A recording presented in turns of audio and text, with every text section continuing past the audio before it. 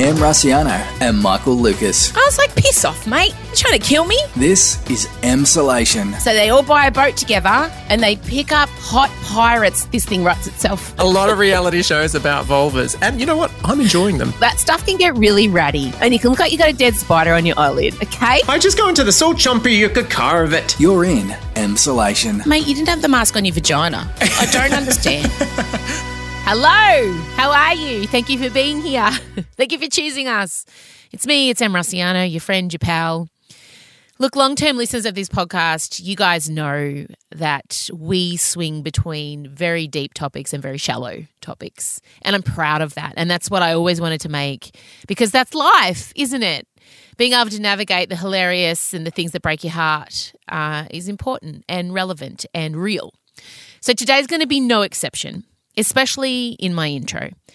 Later on, Michael and I are going to talk about Massimo from 365 Days' new swimwear line, which he's designing with his feminine essence. So that's true. That's what the website says.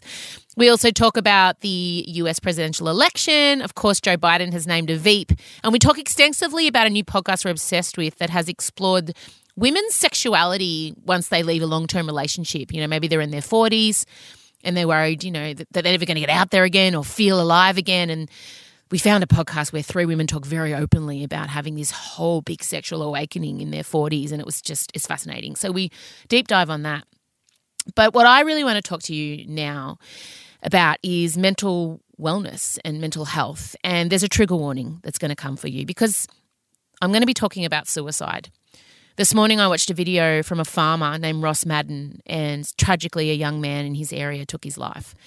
And I'm going to play for you that audio. So I just want to give a big warning right now that we are about to discuss suicide, and if that's something that you do feel will trigger you, that you don't feel up to listening to, that you just can't handle it, that you just don't want to take in some heavy stuff now, totally cool. Just skip right forward now and maybe come back and listen when you're feeling stronger and braver another time.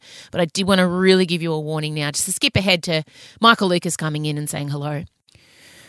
So I'm going to play for you now Ross's video and I want you to hear his voice and I want you to hear what he has to say because he really summed up, you know, the idea behind writing stuff like, are you okay? And putting things online and on social media, but not actually following it up properly, and him himself wishing he had followed it up. Have a listen to Ross. I know I've been thinking lately because last night I found out a bit of bad news and it's really, really sort of got me real, and I've taken a real sort of step backwards because I found out that a young bloke, a really good young bloke, had taken his life last Saturday. Now, we weren't best friends. I didn't know him really all that well, but when we did catch up, it was a bloody good yarn and we talked some pretty good shit. So here I am thinking, you know, like everyone ponders around and bandies these slogans about like it's okay not to be okay, and you know, just talk, and if you're not feeling the best, you know, like ring a phone number. So what happens when there's no one to talk to? What happens when you're too proud to talk? What happens when you try and ring Lifeline and there's an hour and a half, 2 hour wait? What do? Where do you go? If we all sat here and said, oh, you know, it's okay not to be okay, and we've bandied all these friggin' slogans around long enough that everyone thinks it's all right. We'll post a little post and we'll throw a little thing around, hashtag fucking okay not to be okay or whatever. But it's obviously not working because all I'm saying is young country fella after young country fella falling off the perch. You feel helpless. There's nothing you can do about it. And whether talking to him would have changed his mind, or the other fellas I know, whether talking to them would have changed their mind, I don't know. But I don't know. Maybe we could take this moment to think about, oh, you know, Frank's just had a bit of a breakup, or he's having a bit of a hard time with his missus, or I don't know. Maybe I should give Frank a call, or I don't know. Is there somebody you think that you should call to do something about it? Don't put it on the back burner. Don't say you're too busy. Just ring a mate and see if you can make a difference. Because, yep, I sure would like to have done that. Anyway, do. I think he's spot on. I think I've been guilty in the past of, reposting things from Are You OK Day and talking about mental health, but not really doing the hard work of, as someone who, look, I've been open about my mental health, mental wellness issues, whatever you want to call it. And I've been lucky that I do have a good support network around me, and I do feel confident saying to my close friends, hey, I'm struggling, but not everyone does. Or sometimes, like Ross said, they're too proud. They don't want to worry people. They don't want to burden people because everyone's going through it, right? But I think, this is a real problem, and this young boy is actually from an area where my family live, where I have family who are farmers, and he was friends with my cousin. And they've been through a lot in that area already. They've had the fires, of course, and then, all the shutdowns for coronavirus, and he's not the first young man to do it in that area. In fact, there's been a spate of them. So I guess what I'm trying to say to you is be aware of actually walking the talk with the Are You OK stuff, the reaching out to friends and family or to a workmate. And if you're someone who's listening now that this is really resonating with you and this is kind of sparking something in you and you feel like you need to reach out but you don't know where, there are a few places you can go. Now, Lifeline have been inundated this year. They've said that. They've had more calls than ever.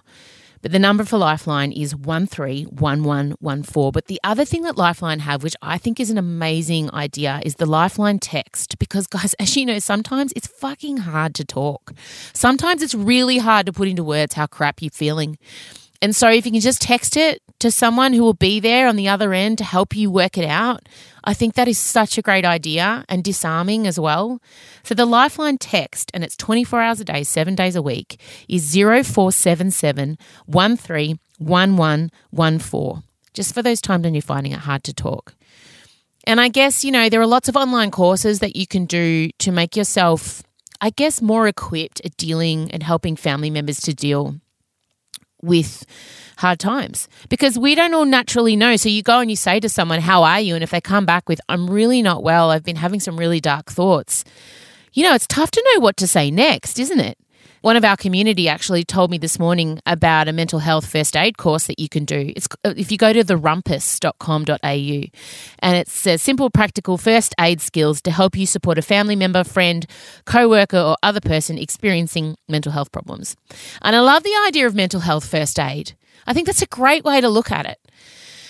So anyway, that's I wanted you to hear those powerful words. I just hearing them from Ross's mouth and the way he spoke them so beautifully in such a quintessentially Australian way, I thought you all needed to hear.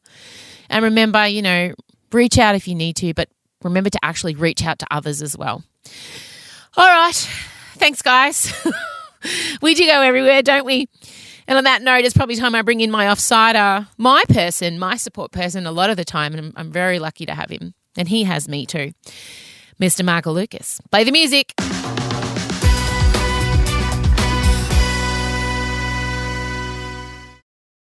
M. Rusciano and Michael Lucas. This is Emsolation. All right, I wish people could hear our pre-show meetings. Michael Lucas, hello. Because we almost delivered the entire podcast in about 45 seconds, with unable to stop ourselves, no self-control whatsoever. And also we keep yelling at each other the same thing. Save it. Why? We need it every time. We never learn. I know. Our friendship's really going to suffer because we can't decompress, not decompose. Although some critics of the podcast might say. We don't have critics. Decompress on subjects now. I have to stop myself from texting you or calling you on certain things like say that. But that's okay. Our friendship has just become us yelling that at each other. Say that. But the roundup was we've got to talk about the fact that Joe Biden's announced a VP. There's shit going on in New Zealand. So we're going to do a quick news roundup at the top because we are your source for very important God breaking help news. You if we are us. We're your and source. Also, obviously, just briefly touching on Meghan Markle, Harry, setting the record straight, their book coming out, Finding Freedom. Oh, my God, what a provocative title. But let's go first. So 4 active cases in New Zealand after they celebrated 100 days with a big to-do, big rah-rah-rah. Yeah. Look at us, 100 days of just being cleansed of the Rona. Yeah. Now they've got four mystery cases. Well, is it a breach of quarantine or has it been sort of floating around undetected, asymptomatic? That feels hard to imagine that it's gone that far for 100 days. So my money would be on some sort of quarantine breach at some point. But how? Like, did what? Well, but I somewhere don't we had understand. them. Well, they've got people in hotels too. They've got the whole, you're locked up and people have to. So, same deal. Someone, I don't know, gets a bit too close to one of the quarantine travellers. Maybe, I don't know. Or, I mean, it is possible that it was floating around. Given what a high percentage of people don't have symptoms, it could have just been floating around. But I mean, it's a fascinating reaction from Australia because. I do feel like saying, come on, just take any smugness out of your eyes, Australia. So much smugness. They've still managed it much better than us. I have to say, and this is horrible, when I heard it, part of me did go, humph, good. Like, I mean, obviously, I hope everyone's okay and it's all fine, but part of me did go, oh, well, I don't feel quite so bad about we are getting literally 100 times the amount of cases just in our state alone. I know. Sure. Imagine how excited we'd be if one day someone just said 4. We're like, oh my God. I know. Oh my God, what? I'm going out for a run and I'm touching everyone. I know. I mean, it was my first reaction. And then I, of course, said to myself, Em, you're a terrible person. But when we did get the 4 cases through, I did, honest. Just being honest. You had a just little being real, moment. guys. A little moment of, well, they just celebrated 100 days. It might have held back on that one. But the thing that blows my mind is you see all this coverage of it that sort of said Jacinda Ardern, and then it's like, it's only a couple of months out from the election. But like, honestly, guys, what's been her misstep in this one? I mean, she's been faultless, even with this. Like, how was she? She's done everything right. This has happened. Oh, my God. Her approval ratings are so high. I mean, I don't even want to speculate what it would take for her to not be the most popular Prime Minister in the history of New Zealand. I'm not gonna, because I don't want to jinx her. And how's the decisiveness on it's instantly, stage 3, right away, 3 days, we're doing it, and then we'll tell you what happens on Friday. It's incredible.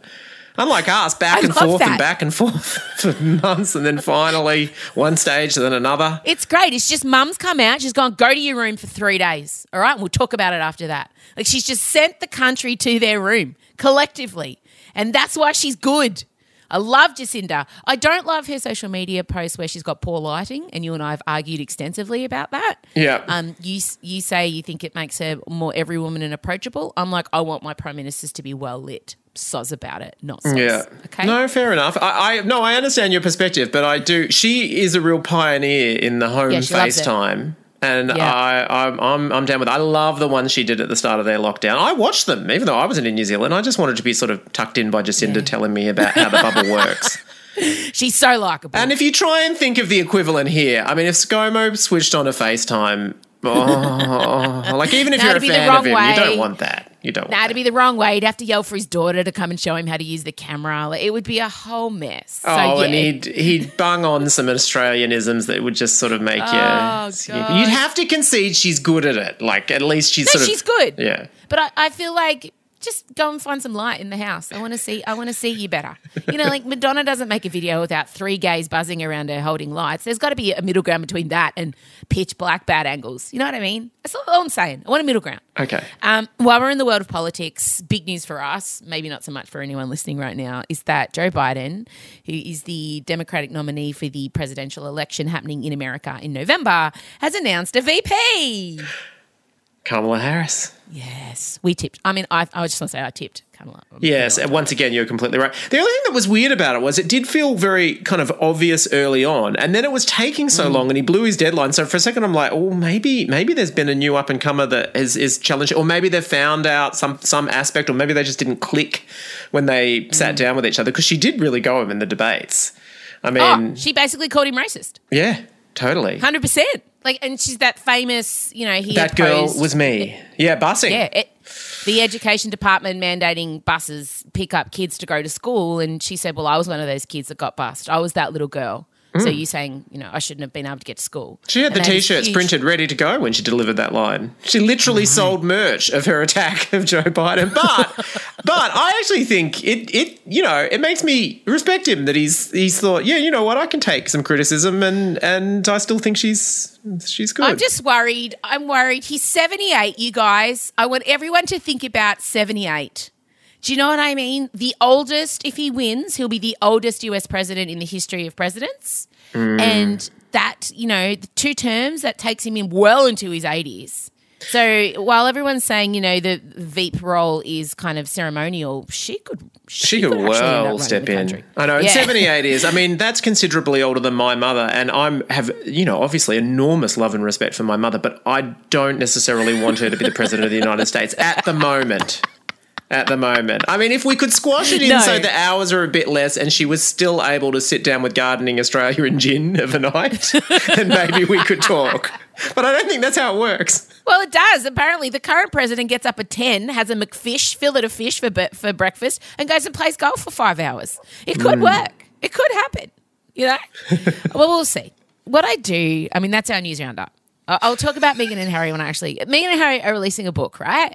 And it's basically called Road to Freedom. And I just think the title is so provocative. And once I've read it, we'll talk about it. I'm going to review the book, but I don't want to blow it now. But that book is about to come out and I'm pretty excited. But hang on, did they write it or has someone written it and they thought that it was all, that they heavily influenced and it's basically their perspective? Have they officially written it? Yes. Oh, okay. No, they haven't written it. Royal journalists have penned it, but if I'm reading this wrong, I'm assuming they have contributed to it in terms of they've been interviewed. Right. And this is the truth. Yeah, I think it is very much sanctioned by them. Yeah. I don't know. Either way, I can't wait for that season of The Crown. So what I'm most excited about, though, everyone, Emsolation listeners, is I was alerted to, as we all know, Michele Morrone from 365 Days is, a favourite subject of mine. And I was pretty excited to learn that he has a clothing line. He does. So, yeah. And it's called Oromoroma. Oromoroma. It's really hard to pronounce. Yeah. Anyway, my favourite part of this clothing line is how they describe what his design process is. So this is obviously Massimo from 365 Days. Here we go. Oromoroma was created from Michele Morrone's intuition. So I'm assuming he just stood there and thought really hard about what he wanted these tiny bathers to look like. And then a small Italian man stood there and caught his thoughts. And just feeling like, I just wanted to cover her areola, but it could slip out at any time, That was a very bad attempt. It's been Indian then. Okay, here we go. It's racist, except for the fact that you're Italian. I was trying to be Italian. Okay. Yeah. Was created from Michele Morrone's intuition, inspired by the ideal of solemn beauty as a symbol of ancient glories and mythology. He designed his first collection with the purpose of portraying his personal model of feminine essence. Enhancing it in every aspect. I mean, sign me up. Take all my money. Have you ordered some of this swimwear? Sadly, it doesn't have enough structural integrity for me. So it's literally like one piece of Lycra wrapped around the model's nipples, and then they're so high cut. I think I would have. It's dazzling. Yeah. Like you can't help but zoom in on those pictures going, hang on. Well, the first thing I thought was, where do I put my flaps? There's not enough surface area of material for flap coverage. Flap to surface ratio, it does not add up. And when I go and look, first I think my eyes watered. Then I thought I would pop a flap flat out. Like they're so high cut that it would be like, I'm trying to think of an example in real life where something just oozes out. It's just basically like you'd honestly get more coverage from a bit of dental floss just strapped around pretty much. I mean, maybe, but I look at there's this whole fashion out there now of swimsuits that is just like impossible. I don't understand. You wouldn't be able to move. You wouldn't be able to do a strong breaststroke. Do you know what I mean? Let alone walk. Or what if you got into trouble in the surf? You just have to get naked to save yourself. Because I just like these are bathing suits are for people who just lay on the beach and you can't even put on sun cream. Like they're crazy. But if this is what Michaela Moroney's intuition is telling him, I need to wear. You must respect it.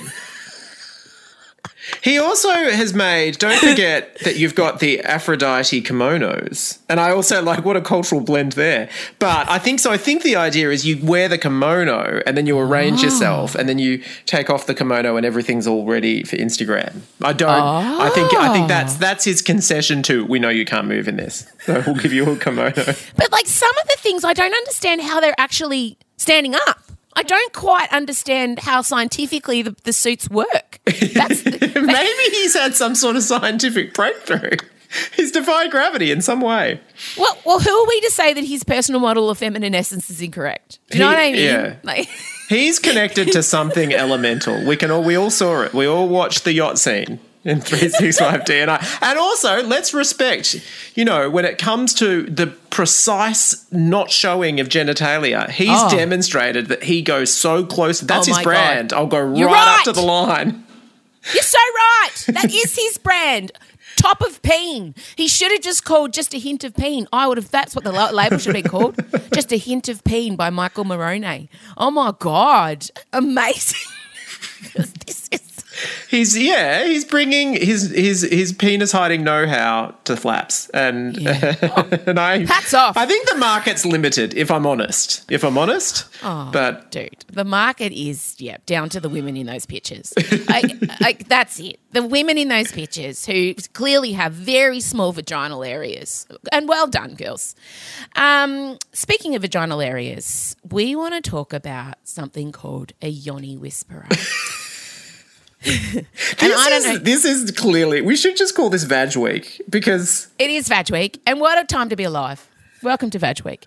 Look, it's always my mission to get vaginas forefront, as everyone knows. I am known as the vagina lady. Let's be honest. For you, every week is Vag Week. Yeah. But this week particularly. Yeah, but we were...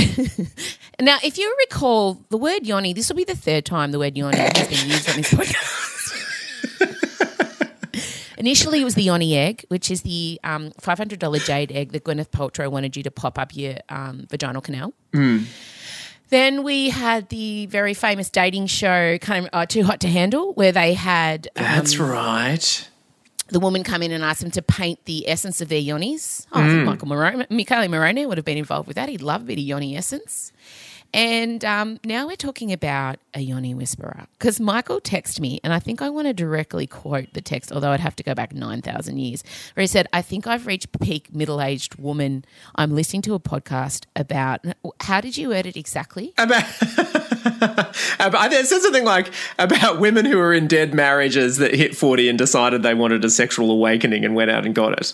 Something like that. I felt personally attacked, first of all. I wasn't intending. I was not implying anything about you. I just thought it was a topic that you would enjoy. I was finding it very compelling, especially because the previous yoni examples that we've discussed they were sort of reality TV people that we don't necessarily identify with, but in this circumstance, the women that were a part of this sounded very much like the kind of women that we would know that went on their own yoni exploration. Because a lot of the people listening to this podcast have had so many children that if you popped a yoni egg up there, it'd just go missing for days, end up in your lower intestine. You might poo it out. I don't know if that's how that works. I don't know that. I don't know. I've got some gaps in female biology, but I'm pretty sure that's not what's going to happen.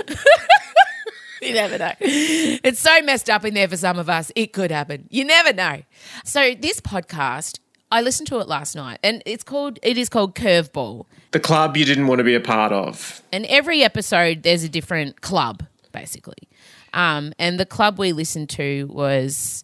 women having midlife sexual awakening. So they were in a club of, they got to around 40 and thought that their vaginas were dead and broken and that they would never have good sex again, basically. Yeah, and generally they were in pretty much dead marriages, although one of them still loved her husband and stayed with him, which I found fascinating. Yeah, I also found her language around her husband really interesting.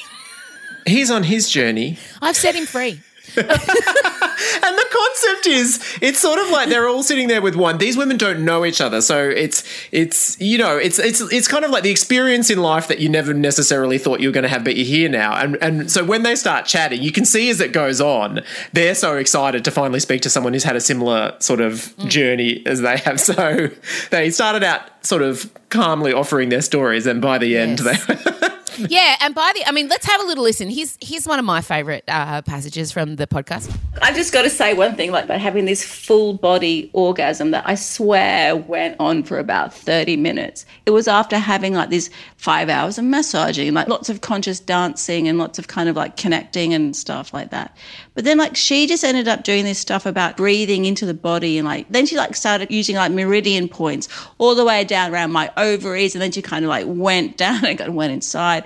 And she's like telling me to kind of like breathe and to pull up all this energy. And then suddenly this kind of sense of 100 million buzzing yellow honey-driven bees started buzzing all the way around my pelvic bowl, and then just started rising up throughout my entire body. And it felt as though this buzzing orgasmic energy filled every single hole that had been in my life. And it felt as though it just kind of sweetened out all of the bitterness. It kind of turned to sweetness. And so then my entire body just was enveloped in this kind of warm, amazing honeyness. And it was completely life-changing. Okay, so, half-hour orgasm, changing of life. Good. I mean, I feel like we need to take it back. I want to take it right back to, so the three of them are sitting there anonymously chatting. Yeah, using nom de plumes, Tara, yes. Amy, obviously fake names. Yeah. Acknowledging that it's fake names, yes. What would your fake name be if you were in the group? I instantly went to Michelle, but then I realised that's probably a bit too similar. I haven't gone far enough. I just call myself Xander. It was the character in Buffy I closely identified with. Who would you? You would just come in. You just call yourself Madonna or Chacone. No, what would you? Oh, imagine Chacone. Yeah, no, everyone would know it was me. I'd just say it was me. Let's be honest. I've already basically done a version of this podcast on stage. I mean, pick your club. Multiple times. Really? I did hear myself in some of them. I mean, when you have been, I don't want to. This is such a difficult topic to discuss without, hurting people's feelings. When I say people, I mean my husband. Well, your valiant effort to keep that mysterious. Well done. Yeah. No, I mean, we've been together for 20 years. You've got a toddler. An 18-month-old son who sleeps in the bed with us at the moment. We are co-sleeping with him. Well, we start off the night with good intentions. He's in his cot. Great. And then about 3 a.m., Elio refuses to go back to sleep, and so we put him in the bed with us. And that's how we kind of wake up every day. And we know that that's coming, and I am tired all the time. Scott's hot. There's no doubting my husband is a hot piece of specimen meat. No doubt. I mean, you've all seen the stationary cycling videos. You guys know what he looks like. It's great. But for me, like, I think I've gotten to, like, I'm 41, and I feel like I've given up on myself, and I've put on weight in isolation, and I'm tired all the time. And I do think as a woman, I feel like I'm a guest on Oprah. I don't feel sexy anymore. I feel like... It's really not going to help if I say you're still sexy to me, is it? No, please don't say that. That's really good. And it doesn't count. So I don't know. I don't know if anyone listening now understands what I mean. And I know this can happen to women at any age. I'm pretty sure they will, Em. I'm just going to go out and say I'm pretty sure they will. Everyone, to some extent, especially people in a long-term relationship, know what it's like to be feeling that sexual. But most people will just trundle on and not do anything about it forever. But I think that that's wrong. I think as women, though, especially, we're told to kind of feel shame around wanting to be sexual, as we discussed earlier in the week with wet-ass pussy. And I just think... women get to a certain age and then we all just joke about, our vagina's on life support, don't want sex anymore, I'm so tired, blah, blah, blah. And maybe that's just a story we've been sold and that's something we're believing about ourselves. But, our clitoris isn't dead. No. We're not. It's still there with all its nerve endings. And as these women prove, maybe the best years are ahead of you. That's certainly what they found. And also the other thing is the women on this podcast, they're not Cardi B. Like, they're not, they sound like people that are kind of similar to us that hit a point where they made a conscious decision of, they literally said, I want to have transcendent sex. I don't think I've had it. I want to have it. And they all went a different way towards getting it. And each one of them, I kind of think, would I do that? Probably not. But I really respected them for doing it. Well, let's talk about the yoni doulas. We know someone that's gone to one. Can you explain what a yoni doula is? Well, you want to unlock like your most sort of thunderous orgasm that you possibly can, and basically, I mean, that's what it's about at the end of the day. Yeah. Although I guess I don't want. Maybe it's a very male-centric thing to say it's all about the orgasm. It can be about the journey towards the orgasm. But basically, if and these women talk about it as well, that they feel like they're not particularly in touch with their bodies, or even particularly in touch with what they like, even though they've got to 40 and they've been sexually active for most of their adult lives. And so the yoni doula helps you explore, I guess, all the erogenous zones of your body and inside and out, and helps to guide you to appreciating pleasure and in some cases having a thunderous half-hour orgasm. That is changed her personality. Yes, the orgasm was so convulsive that literally people started, like, she went out into the world afterwards and people responded to her in a different way. It was like there was a light sparkliness coming out of her because the orgasm was so good. I mean, who doesn't want it? I also loved, I think that was the same woman who casually threw out this. I did do a week-long workshop, which was one of the most amazing experiences of my life. So you work in a group of 8 to 10 people. You live in the place together. You spend the first 3 days of the 7 days doing exercises, dance and body-based and discussion and sharing, and everything is stripped bare. And then you are naked for the next 4 days. Like, there's a lot of dancing and getting out of your head and into your body, as we're talking about. And then you work in groups of 6 and you give to one person for 2 hours. It's actually a deeply loving, present experience because you might be pleasuring someone who you would not ever look in a bar and go, I want to fuck that. I mean, wow. There was a slow build on that. And I love how she didn't reveal they were then naked for 3 days after that, and then they moved into massage circles and all of those things. That, to me, I'm going to be honest, sounds like my worst fucking nightmare. To be naked for 3 days. To have to, like, she sounded like they were pleasuring strangers. Yeah, no, I've seen this. I remember watching Sex Life with Sophie Lee back in the 90s. I've seen these sort of camps and arrangements. I mean, it's like when you stepped into that group, imagine the pressure of the first day when you all sit down, you think, I'm going to be naked with these people for so long and I'm going to pleasure them. Like, you'd really be looking around the circle. But I feel the same way about going to a swingers party or something like that. You'd step into the room and you'd be like, okay, yep, all right, this is what's happening. But probably my main thing would be I'd be paranoid that they're thinking that about me. They'd be looking around going, oh, fuck, look at that guy. He's here. Jesus, he's lowered the standard. We were sitting on a solid B+ average attractiveness and he's dragged it down to a C.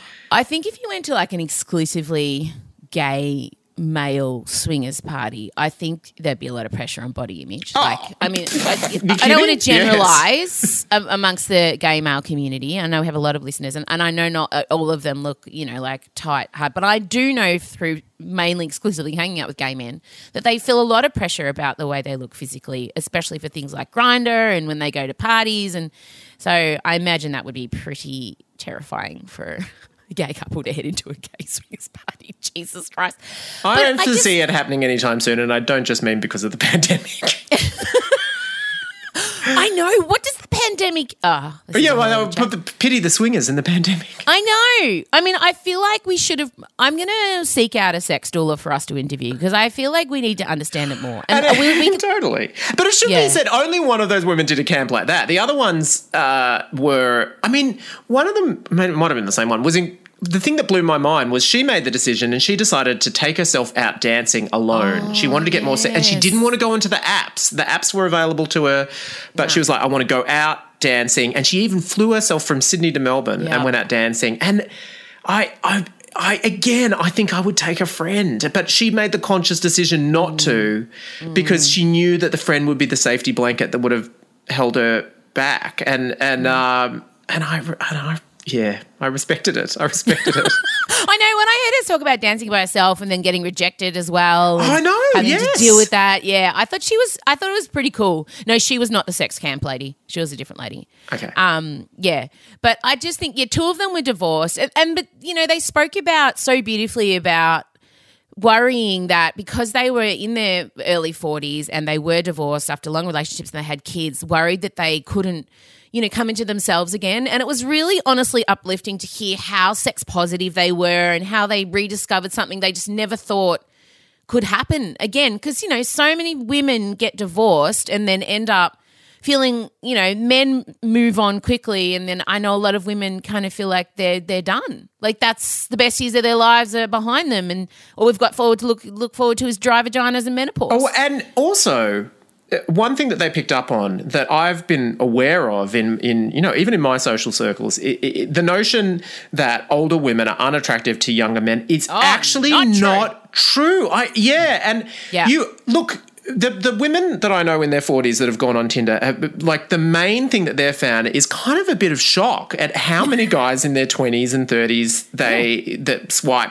right or left. God, I'm really out of touch, aren't I? Swipe right? Right. Anyway, right, yeah. For them, I think culturally and it's often comes from women, this sense that older women are unattractive, but it's actually frankly, even if you look at porn searches online, older women are a popular take. There's this weird myth that they're unattractive to younger men. And there's often... But even the term older women, piss off. Oh, yeah, no. Well, exactly.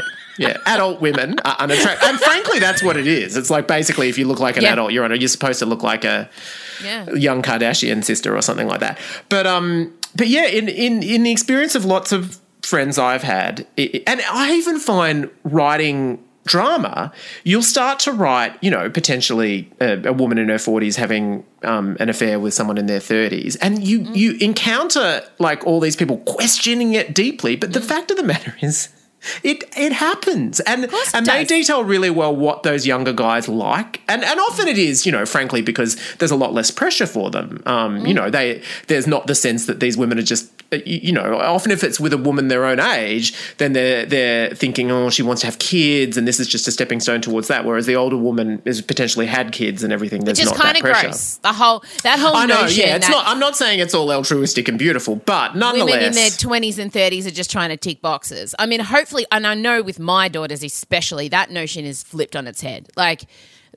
That is not that the idea that a woman has this path that she must take, that she's got to go. It's different now. You got to go to uni, then you get the killer job, and then you meet the dude, and then you get married, and then you have the kids, and then you manage to somehow balance it, and then that's it. You're set for the next 20 years. Yeah. And that notion is hopefully being challenged.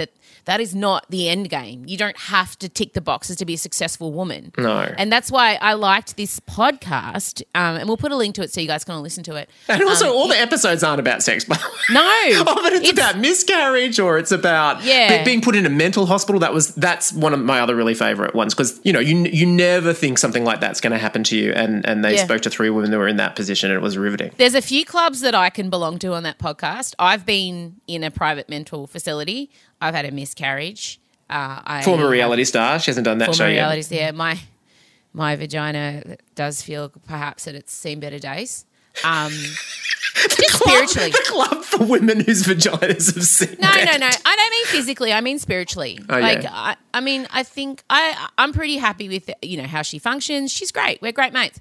But I think Self-cleaning she's a bit oven. sad. Yeah, self-cleaning oven. I just think she's a bit sad. I think she's a bit tired. I think, she's probably just needing a bit of a rest. She's hibernating. I've got a hibernating vulva. And once that's over... No, honestly, your vagina, it's Madonna in the American Life era. She's just about Confessions on the Dance Floor is coming out soon. That's what I think. Oh, okay. I'll tell her she's that. going to have another massive global hit pretty soon. She'll be in a pink leotard before you know it. Oh, she does miss the days of having a pink leotard shoved up her. It's been a long time since we've done that. Does she? Should she be reached for comment about that?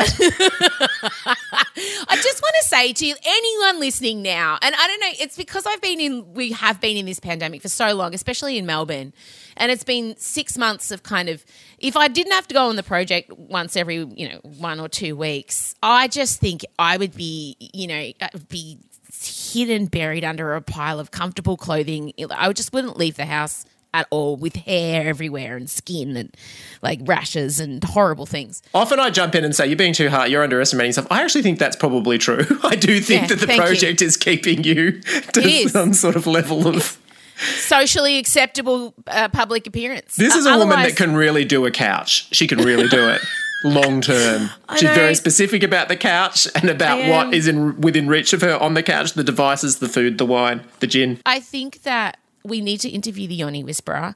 I think that we're rounding this out in that go listen to this podcast, the Midlife Sexual Awakening version of Curveball, the club you didn't want to be a part of. We didn't want to be a part of.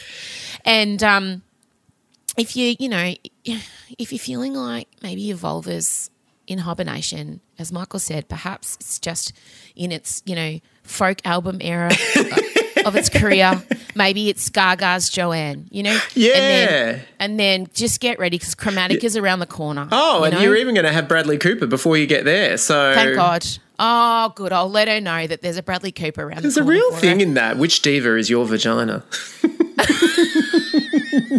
Was it a one-hit wonder? Oh, the joke. I want to make a joke and say a diva who's passed on, but I won't because that's not very good. But that's who my vagina is. Oh. Insert dead diva.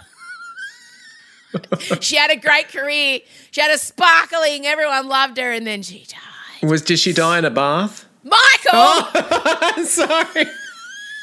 I'm sorry. Well, look, better that than you could have been like Colette Ring My Bell. Like, there was just a brief little flare up early on and then nothing. Maybe. And this podcast did give me hope that, of course, women have their sexual peaks in their 40s. Remember reading that? These women are living proof of that on this podcast. I'm just glad that I have a male best friend that I can discuss the death of my flaps with. He can liken it to Madonna, and I feel much better. And that is the crux of this podcast. Really. We've really been on a journey. I think it's one of our longest ones anyway. Who cares? I've enjoyed it. Oh, shit, I've got to interview Rob Mills. All right, I've got to go. Okay. All right, thanks for the chat. Thank you. Bye. Bye. This is Emsolation. Okay, well, that's it. That's all we have time for today. Thank you for listening. God, we do cover a broad range of topics. I know I say that all the time, but today was no exception. I was in a bit of a mood. I apologise for that. I record the podcast at different times of the day, and I had a bad night last night, as you heard. And if you watch me on social media, you know I did. And then I woke up in a grump, and I recorded the podcast in a grump, and I'm sorry. I annoyed myself today. But I wanted to let you know that on Friday we have a very special edition of the podcast. We interviewed Asha Keddy, who of course starred as Dr. Nina Proudman on the beloved Australian dramedy Offspring comedy. Yeah, that's a drama comedy. Dramedy.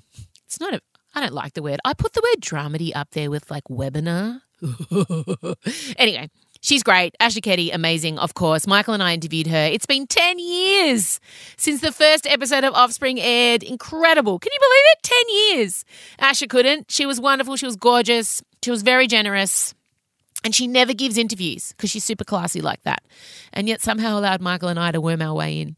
So enjoy that. That's going to be out Friday morning. First thing, a big treat for all you Offspring fans. She talks about her chemistry with Matt LaNevez. She talks about when she first heard the storyline where Patrick would be leaving us. I mean, I've never heard her talk about those things before, so I was genuinely, you'll hear me, Michael's all like, yeah, I totally worked on the show, I'm very professional, and I just turned into superfan. But I felt like it was my job, on behalf of a lot of you, to turn into superfan and ask the superfan questions. All right, guys, look after yourselves. I hope you're all okay. I'm up and down, as I'm sure a lot of you are, and I think as long as we're all okay with knowing that, it's not going to be sunshine and roses all the time. Take the small wins, find the sun to sit in if you can, and we'll chat soon. Bye, guys.